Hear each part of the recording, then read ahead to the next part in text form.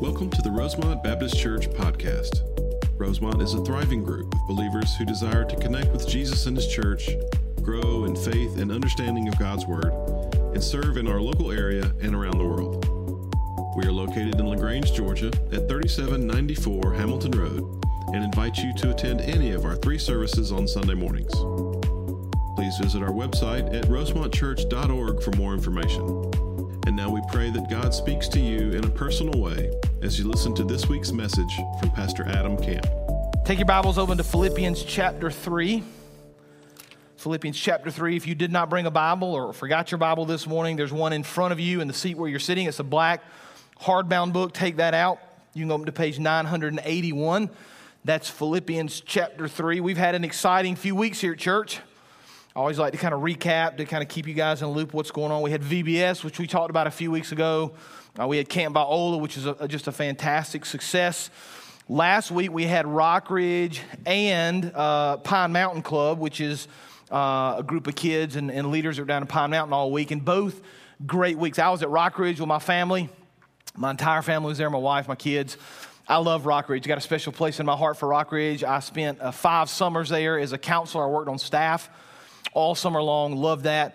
Asked my wife to marry me on top of the mountain, and she said yes. Praise the Lord. Still not quite sure how that happened, but she said yes. And so Rock Ridge has got a real special place in my heart. I love being there. Love celebrating. We had a great week with a lot of kids, a lot of workers. At the same time we were at Rock Ridge, there was another group at Pine Mountain. They had about 70 kids down there, about 30 workers sharing the gospel with these kids. Kids got saved. Seeds were planted. Wayne Johnson was telling me from some neat stories this morning. They were down there working at the camp. A couple of neat things happened. They took that group to the Biblical History Center here in LaGrange, which is fantastic. If you've never been, you ought to go.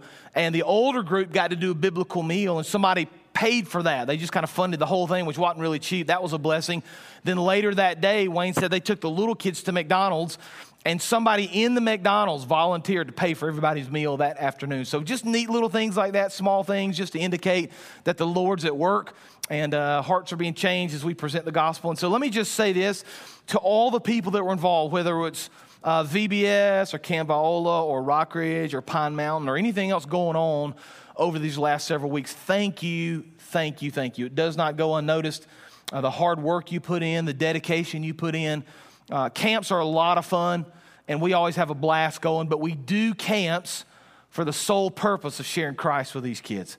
And that happened over and over and over again these last many weeks. And so if you were involved in that on any level, thank you for doing that, for giving up time away from family, for giving up vacation days, for spending days out in the hot heat and humidity, for doing crazy things at camp for kids to have fun. Thank you for that. We really appreciate it. And I promise you, your work has eternal implications. Sometimes hard for us to see that fruit. Sometimes hard for us to see exactly what's taking place in the life of a kid. But just know that your work and your effort has eternal consequences for the lives of these kids.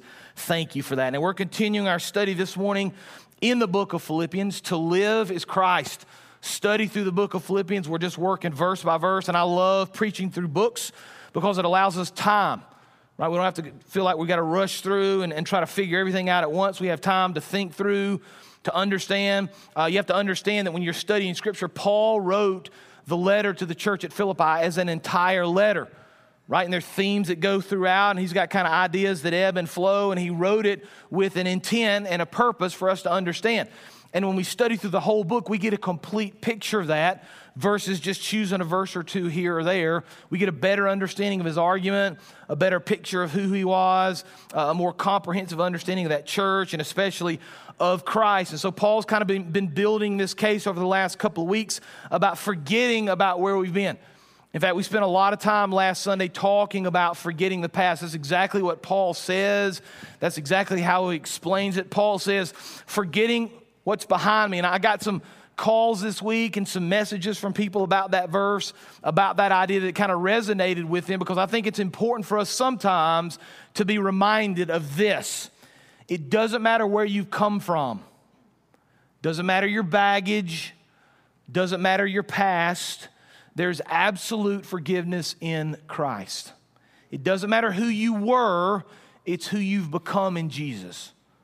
That should be freeing to all of us. Because we've all got skeletons in the closet. We've all got baggage. We've all got stuff we wish we hadn't have done. And if we're not careful, we fall into this trap of believing it's too much. Like the Lord couldn't possibly forgive me for that. The Lord couldn't possibly forgive me for that. Yes, He can. And so Paul says, listen, forgetting what is behind us, instead we press on toward the future, looking to Christ as our God, right? So forget the past. We look instead to the future. What does the Lord have in store for us?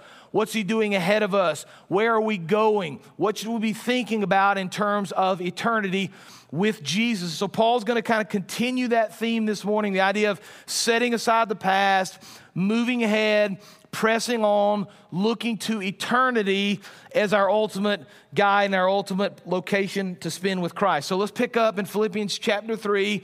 We're going to read verse 12 and 13, kind of what we looked at last week, 14, and then move into the new section that we'll study this morning. Philippians 3, beginning in verse 12. The words of Paul. Not that I have already obtained this or am already perfect, but I press on to make it my own, because Christ Jesus has made it His own.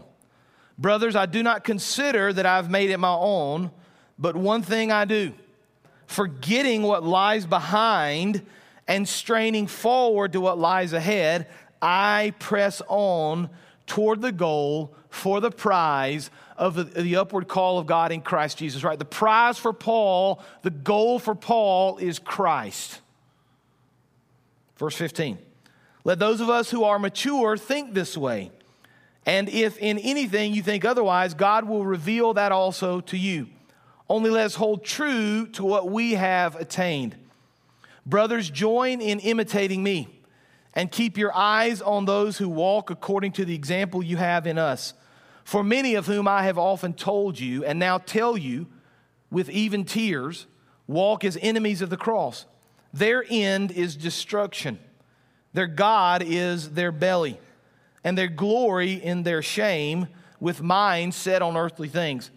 But our citizenship is in heaven, and from it we await a Savior, the Lord Christ Jesus, who will transform our lowly body to be like His glorious body by the power that enables Him even to subject all things to Himself. So kind of built into this idea is trusting Christ, growing in our walk, setting aside what's behind, looking ahead instead to what the future holds and what eternity holds for us. So here's the first truth I want you to see and understand this morning. We're going to walk back through this text and see it together. Truth number one, Paul teaches we should seek maturity, not perfection.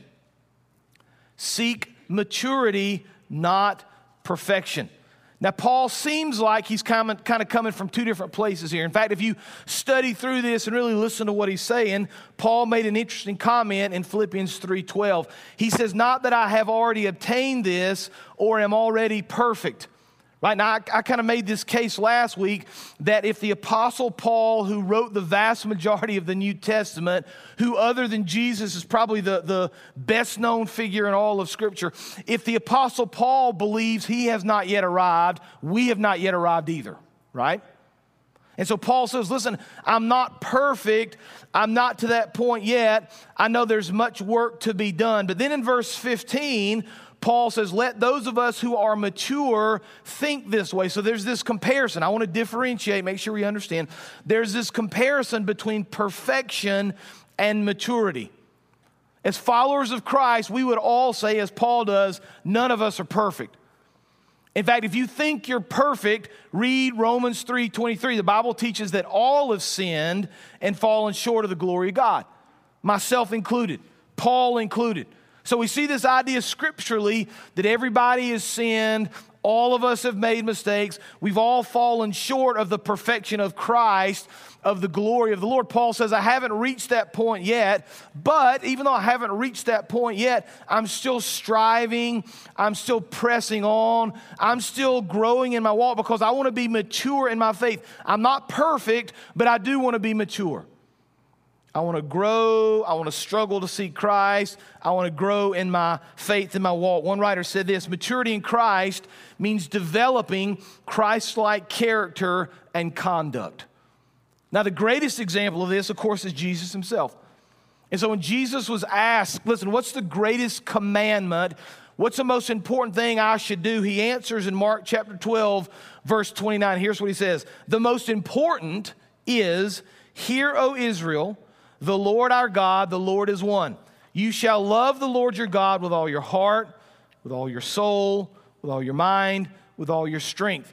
And the second is this, you shall love your neighbor as yourself. There's no other commandment greater than these. Jesus says, listen, if you want to think about maturity, if you want to be growing in your faith, love the Lord with all your heart, soul, mind, and strength. Love your neighbor as yourself.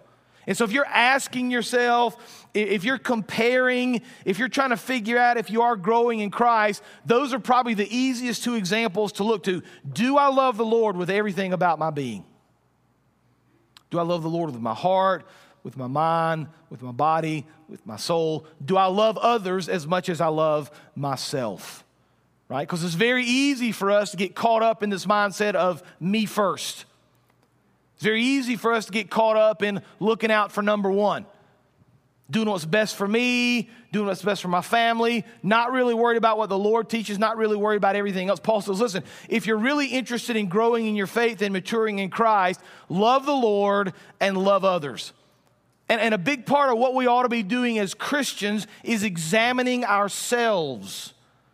Like you should on a regular basis examine whether or not you're doing these things, whether you're living your life for Christ, whether you're trusting Him in all things. We have very interesting discussions as a team when we talk about growing in Christ, because it's very difficult to measure growth in Christ. There's a lot of things you can measure. We can very easily measure how many of you are here this morning. We can very easily measure how many baptisms we do a year. We can very easily measure the amount of money that comes into our church and the amount of money we spend on ministry. We can measure those things, but when you talk about measuring growth in Christ, it becomes difficult. And we have really good discussions as a team of how do we manage that? How do we understand that? How can we really say that this person is grown? What are the steps that people ought to be walking through in order to grow their walk with Christ? And so we do the best we can to try to help you and lead you down that path. But listen, just in case you don't already understand this, you are responsible and you alone for your spiritual growth. And so it's up to you to ask these difficult questions. It's up to you to examine your own heart.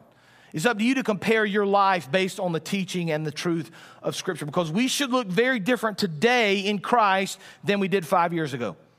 You know, one of the fun things about Rock Ridge is you get to see these kids over and over again. A lot of them are Rosemont kids, but there are a lot of kids from other churches that we don't see as often. And so it's fun during the week. A lot of times we'll look at old pictures from camp. We didn't have camp last year, but the year before, 2019 or 2018. And in one of the nights during worship, we showed an old Rock Ridge video, I think from 2018.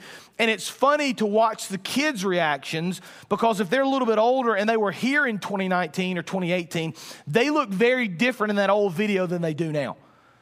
In fact, the difference between a second grader and a fifth grader is pretty profound, right? There's a lot of growth that takes place.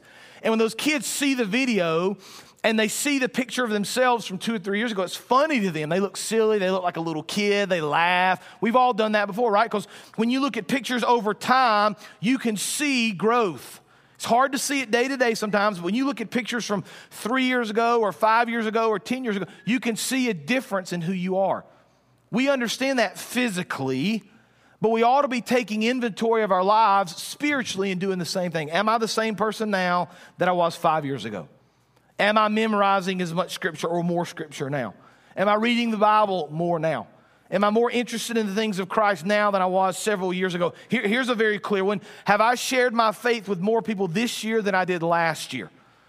These are questions you can ask. These are questions you can answer. These are things you ought to be pondering, right? Because we're not looking for perfection, but we are looking for maturity. We're looking for growth. Now, Paul gives us an example, and a way we can do that is we think about growth, how we can grow, and something specifically we can be doing. Look again at verse 17. Philippians 3:17. Brothers, join in imitating me. This is what Paul says. And keep your eyes on those who walk according to the example you have in us.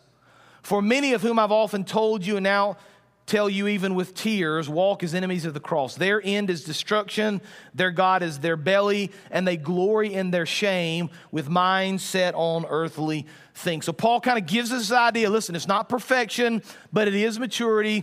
There ought to be growth. There ought to be change. You ought to be personally examining your own life. But then he gives us this real clear indication of something else we ought to be doing. It's truth number 2. Paul says we should follow godly examples. All right, if you want to think about maturity in Christ, growing in your faith, Paul says we ought to be following godly examples. Verse 17 is very clear. Brothers, join in imitating me. Paul was there with them, right? Paul's a godly man. He said, you can look to me, but also keep your eyes on those who walk according to the example you have in us. Paul says, listen, you need to find somebody that's mature, that's a believer, that's growing in their faith. Imitate that person, learn from that person, spend time with that person. Now, when I was younger, when we were all younger, we probably had people we looked up to, didn't we? We had somebody that we liked or maybe wanted to be like. And for a lot of us when we were younger, maybe it was a movie star or somebody on TV that we saw a lot, or an athlete, right? For me as a kid, I always wanted to be like Larry Bird. That's who I wanted to be like. I loved basketball, loved Larry Bird. Even though the Celtics always beat the Hawks, I secretly just loved him. I had a full-size poster of Larry Bird in my room, and he's 6'9", so he's a big dude, right? So it was on the back of my door, took up almost the entire door and the width of the door as well. And I would, when I was by myself in my room with my Nerf basketball goal, I would pretend like I was Larry Bird shooting. I still don't know why I didn't have a lot of dates in high school. I hadn't quite figured that out. I guess I was always in my room pretending to be Larry Bird, right? That's what I was doing. And if you'd have driven by my house circa 1985, 1986, I would have been outside with my basketball pretending like I was Larry Bird. I just liked him. I wanted to be like him, right? We get a little bit older and we understand we don't probably want to be like the people we wanted to be when we were a kid. But Paul says from a scriptural standpoint, from a biblical perspective, there ought to be somebody in our life that we're looking up to. There ought to be somebody that's farther along the road. There ought to be somebody that's more mature in their faith. And listen, that relationship ought to be intentional. If you think it's just going to naturally happen where you're going to bump into somebody a little more mature and maybe by osmosis or some miracle they're going to impact and impart all this information into you, it's not going to happen like that. All right, we need to be intentional about our relationships, intentional about our time. And so the question is, who are you spending time with that's more mature than you that you can learn from, one? Or maybe if you've been down this road for a while, who are you pouring into? Who are you investing in? What person younger than you needs to learn from you that you're actively talking with, spending time with? Like, think about Jesus, right? Jesus lived his life with the disciples. It wasn't a once-a-week text. Of course, they didn't have phones back then, obviously. It wasn't a once-a-week conversation. It wasn't a casual, it just bumped into him in the grocery store and spent 2 minutes and then went their separate ways. Jesus lived life with these disciples. He spent every waking hour with them for several years, pouring into them, teaching them, training them, right? I realize that life is different now for us and it looks different, but you ought to be in some sort of a relationship on some sort of a regular basis. You ought to have people in your life that are willing to pour into you. You ought to be willing to pour into other people's lives, right? We would use the phrase discipleship, but Paul helps us understand, listen, you need to keep your eyes on those who walk according to the example you have in us. I want you to look at verse 17 again. Pull 3:17 up because I want you to see this. I want you to notice what Paul says. Brothers, join in imitating me and keep your eyes on those who walk according to the example you have in me. Not people that just talk the talk, not people that just look a certain way, not people that just act a certain way, but people who really live it out. If you can find somebody that's living out their faith, that's walking the walk, talking the talk, those are the kind of people you need to imitate. Those are the kind of people you need to spend time with. Those are the heroes of faith. Now, I love how the scripture uses this phrase and helps us better understand this. So if you were to go back and kind of read, especially in the Old Testament, you would find that a lot of these kind of heroes of faith, the people that are mentioned, especially in Hebrews chapter 11, are mentioned as walking with the Lord. using this exact phrase, this exact word. So let me give you just a couple examples. You don't have to look with me at them in the scripture, but I want you to listen to what the Bible teaches. Genesis chapter 6, speaking of Noah, here's what the Bible says. Noah was a righteous man, blameless among the people of his time, and he walked with God. Genesis 17, God commanded Abraham to walk before me and be blameless. Deuteronomy 28, the people of Israel were receiving the promised blessing. The Bible says, if they kept the commandments of the Lord and walked in his ways. Isaiah encouraged people to walk righteously and speak what is right. Psalm 89 says, teach me your way, O Lord, and I will walk in your truth, right? If we're going to understand our discipleship, if we're going to understand our growth in Christ, we're going to understand maturity, we need to be walking with the Lord. It's a constant, ongoing, very real relationship. It's not some theoretical thing that we talk about in general terms. It's not something we mention every now and then. It's a regular, ongoing process of walking with the Lord. And if we're doing that, we ought to be spending time with other people that are walking with the Lord. And we ought to pour into the lives of people that want to grow in their faith as well. And so the question becomes, listen, if you're serious about your faith, if you're serious about pressing on, if you're serious about maturing in Christ, you should be in some sort of a relationship like that. Should be somebody in your life that's challenging you, pouring into you, asking you the tough questions. And by the way, if you're going to have this kind of relationship, you've got to give each other the freedom to ask the difficult questions. Because it's very easy to meet for breakfast and just have this superficial level and how you doing? Fine. How you doing? Fine. How's your family? Good. How's your family? Good. We're good. Eat some eggs and go to work. But if you're serious about your walk, you ought to give each other the permission to ask difficult questions. Right? How's your walk with Christ? When's the last time you read your Bible? When's the last time you prayed? Have you shared your faith this week with anybody? Are you struggling with anything? Right? If you find people in your life that you love and can be around, those are the kind of people that will challenge you and encourage you and strengthen you. And if you imitate those people and you find those people in your life, you're going to grow in your walk. So Paul kind of lays this idea out for us, right? It's about maturity. It's about imitating other believers, looking to people that have gone ahead of us, spending time with those people. Then he gives us kind of a very important final picture here and something we ought to kind of build on and understand in our life. Look at verse 17 again. Brothers, join in imitating me. Keep your eyes on those who walk according to the example you have in us. For many of whom I've often told you and now tell you, even with tears, walk as enemies of the cross. Their end is destruction.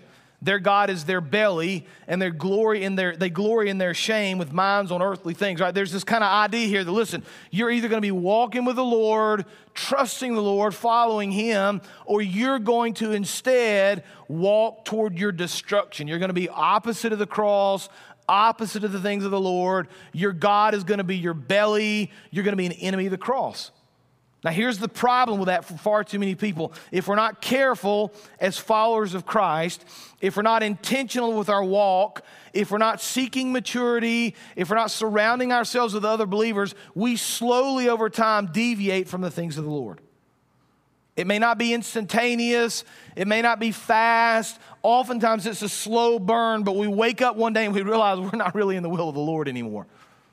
We're not seeking Him. We're not trusting Him. So we want to find ourselves in verses 16 and 17, not verses 18 and 19. There's a clear comparison here, right? But then he gives us this picture, this ultimate goal in verse 20. Listen to what he says.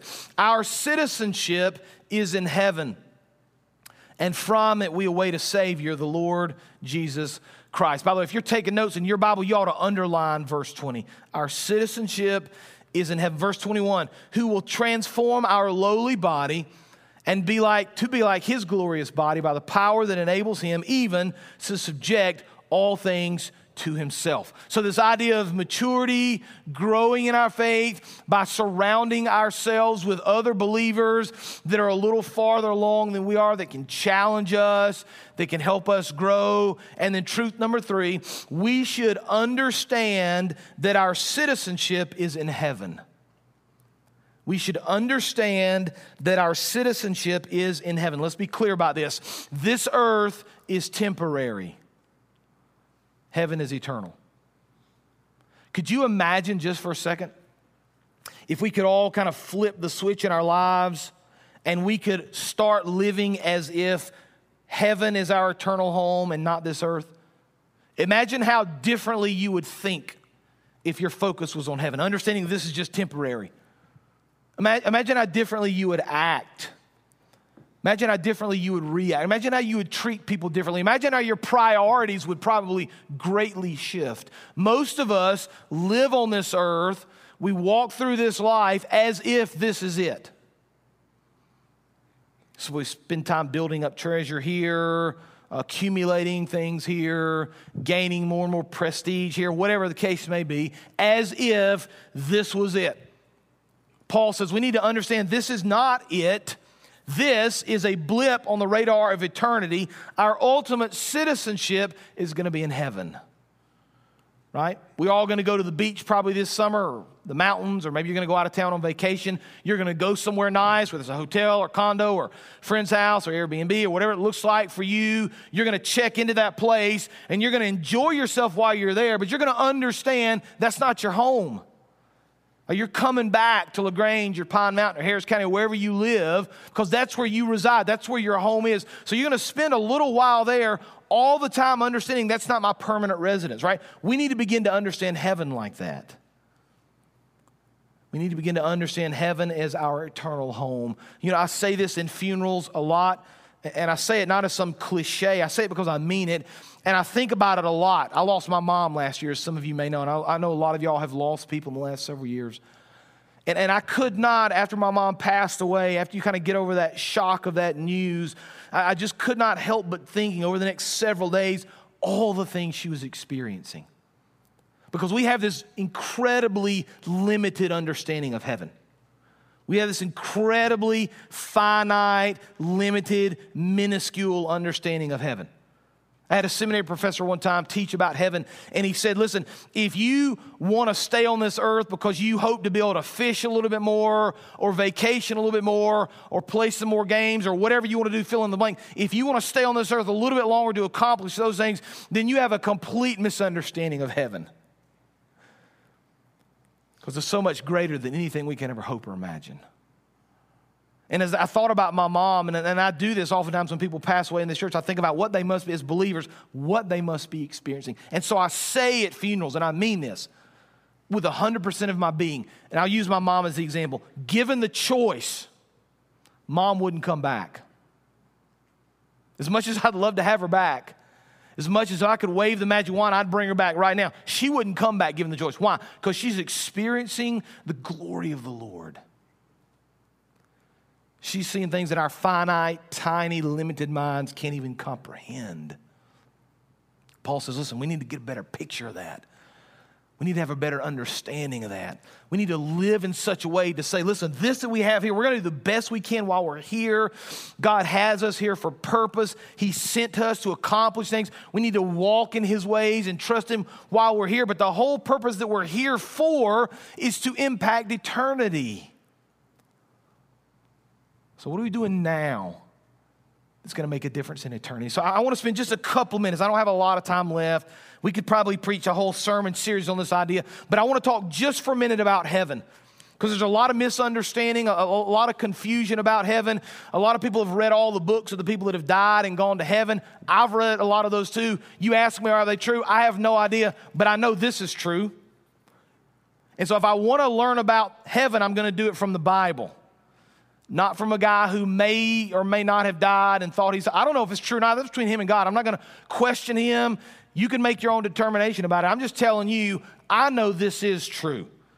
And so before I'm going to believe some book written by a human, I'm going to believe God's word.